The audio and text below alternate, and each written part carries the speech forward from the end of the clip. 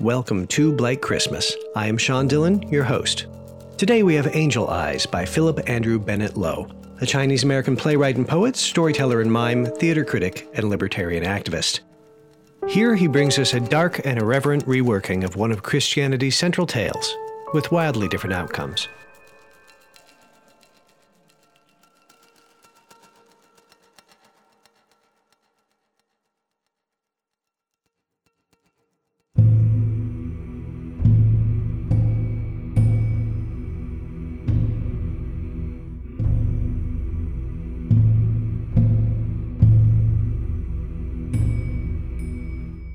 The Blessed Virgin Mary, Mother of God, Queen of Heaven, cause of mankind's joy, frowned. Something's wrong. Boy, you got that right. She tilted her head to look upon Simon Peter, the rock upon which he would build his church. The beloved apostle belched uncomfortably and averted his eyes. Sorry, too many milk and cookies at the Last Supper, and I'm Jewish, okay? I got a thing with the lactose. She continued to stare, and he shifted his weight. What? They were kosher, I checked. I wasn't worried. She shook her head, and all of this, terrible as it is, this is not what I was referring to. She raised her eyes to the figure on the cross. There's something wrong with him.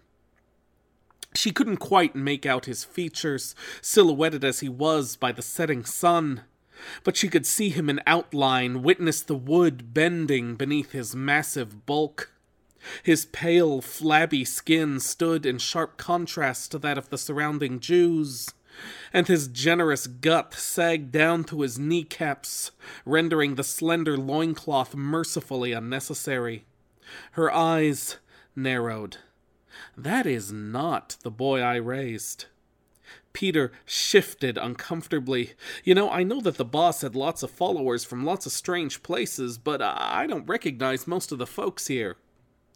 Mary followed his gaze. Yes, there were several of her son's mourning followers, along with steel-faced Roman soldiers. But scattered among them were squat, hooded figures. Followers who did not wish to be recognized, hiding their faces from the Romans or the other Jews. She shook her head sadly. One could be as dangerous as the other for many of them. The wood of the cross creaked and groaned, and the soldiers eyed each other with some alarm, wondering whether the carpenters had perhaps exercised insufficient caution in the measurements they had provided. But it was nothing more than the tormented figure heaving himself up, pulling one final breath into his lungs, which was exhaled in a single word, Tetelestai, and the figure sagged downwards once more. For a moment all was still, silent, still as death. At her side Peter wept openly, but Mary stood unmoving, unmoved, too bewildered to grieve. So it was she who had her head raised. She who was looking into the face of the man who was not her son. And consequently it was she and she alone who saw his eyes snap open and his head arch back. But it was all of them who heard his defiant cry, "Now!" And dozens of tiny hands reached up and cast back dozens of tiny hoods. The robes fell away, revealing a motley of brightly colored dwarfish creatures, perched atop one another's shoulders, brandishing outlandish tubes of a shiny substance none present had ever seen before. With preternatural speed and precision, they were trained upon the wild-eyed Romans, and after a few frantic pumping motions, streams of fluid arced through the air toward them. Wherever they landed, upon flesh or armor, steam burst forth, and the soldiers screamed in agony. Many of them were seasoned, having put down rebellions throughout the empire, but all of their training and experience failed them in the face of elves wielding super soakers. Super soakers filled with battery acid. The crucified figure had not been idle. A series of elaborate twists activated a cunning mechanism. The base of the cross blew apart, revealing a winding metal spring at the base.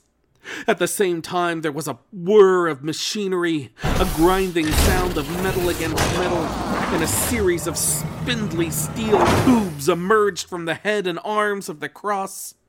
And as the jolly old elf grunted and arched his back, the giant laser-mounted pogo stick heaved into the air, leaving in its wake waves of devastation and a merry, menacing cry of ho, ho, ho. In a few moments, Golgotha was nearly deserted, except for a few figures strewn across the landscape, still or nearly still, some corpses charred beyond recognition, and some survivors huddled, clinging to the earth. One figure alone stood, Mary, star of the sea, who looked at the wreckage surrounding her and frowned. No, this isn't right at all.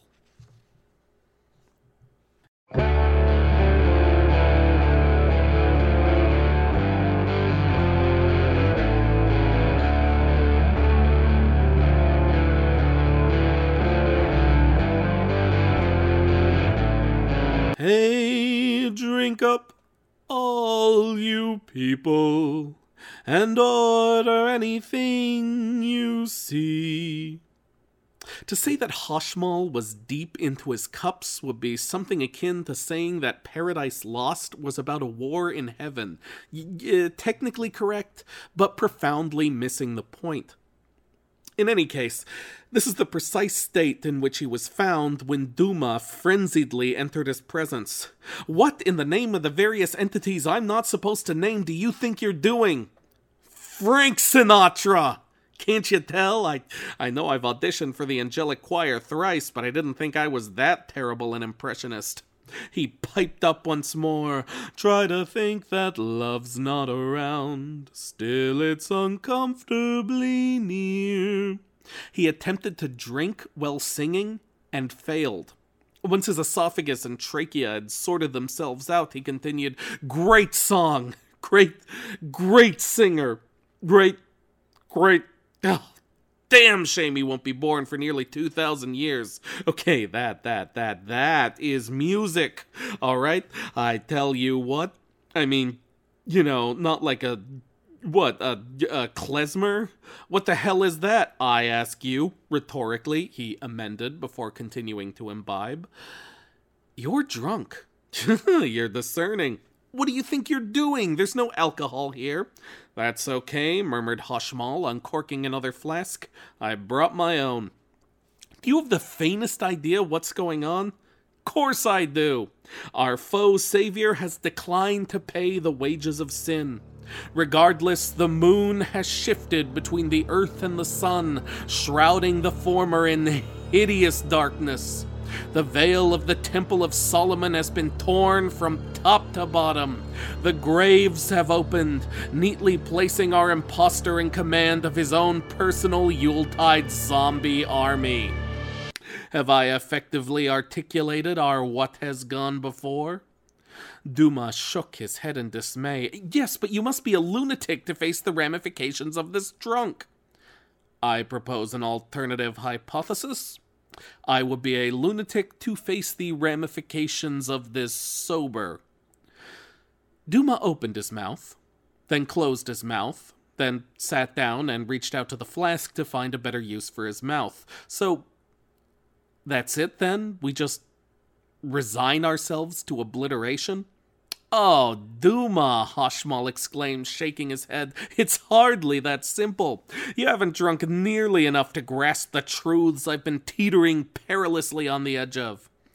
I haven't? On the contrary, my dear Celestial, in vino veritas, as whichever Caesar currently flaunting the laurel wreath might assert.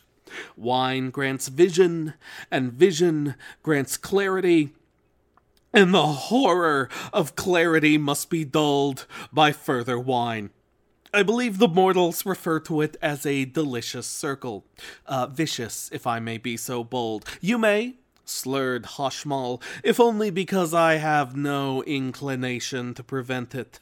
But think, and here Hoshmal leaned forward, intense with intent, barely acknowledging the discarded glasses which his wingtips knocked to the ground. Think, if you can, if you have yet achieved my perfect balance of lucidity and obscurity, to consider the mystery of time, as only we who exist outside of it can articulate such considerations.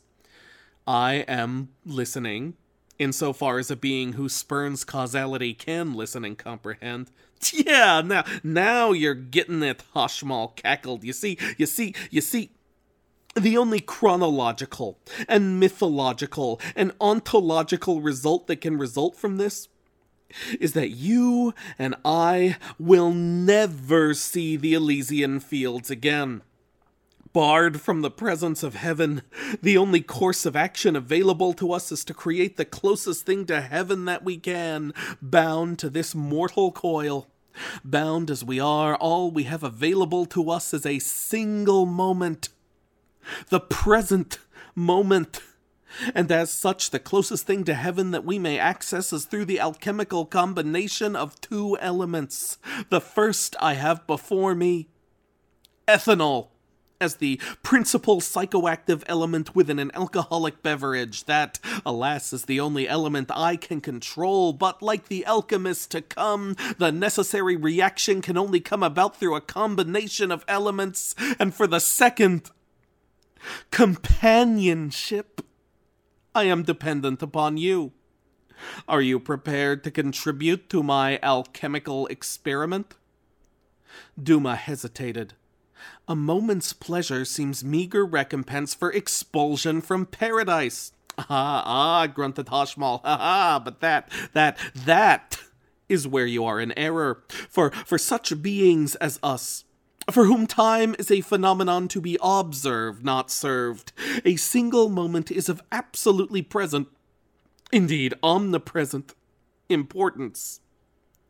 Even as he said this, the sky began to darken, and as the Ophanim gazed toward heaven, dozens of eyes peered through the clouds back at them. Hoshmal raised his voice in a trembling alto. Pardon me, but I gotta run. The facts uncommonly clear. And as the clouds gathered, a distant rumble of thunder grew less distant, and from the heart of the disquietude emerged a voice. Gentlemen, the boss would like a word with you. And all of Hoshmal's dozens of eyes were closed, and his angelic lips parted to articulate, "Excuse me while I disappear."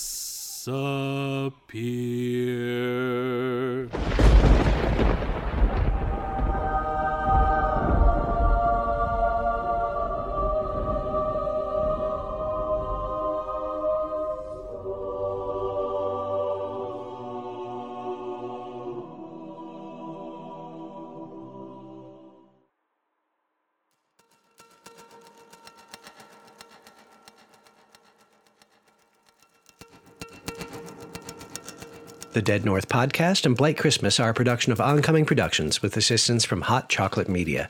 I have been your host, Sean Dillon, and intro and outro music are by Eric Ostrom. The copyrights for all pieces are held by their creators. If you would like to support the artists who've created this work, we'd love your support. There's a link to our PayPal fund in the show notes. We all wish you a very happy holiday season with just enough chills to make you appreciate the warmth of home, friends, and family. Stay safe out there.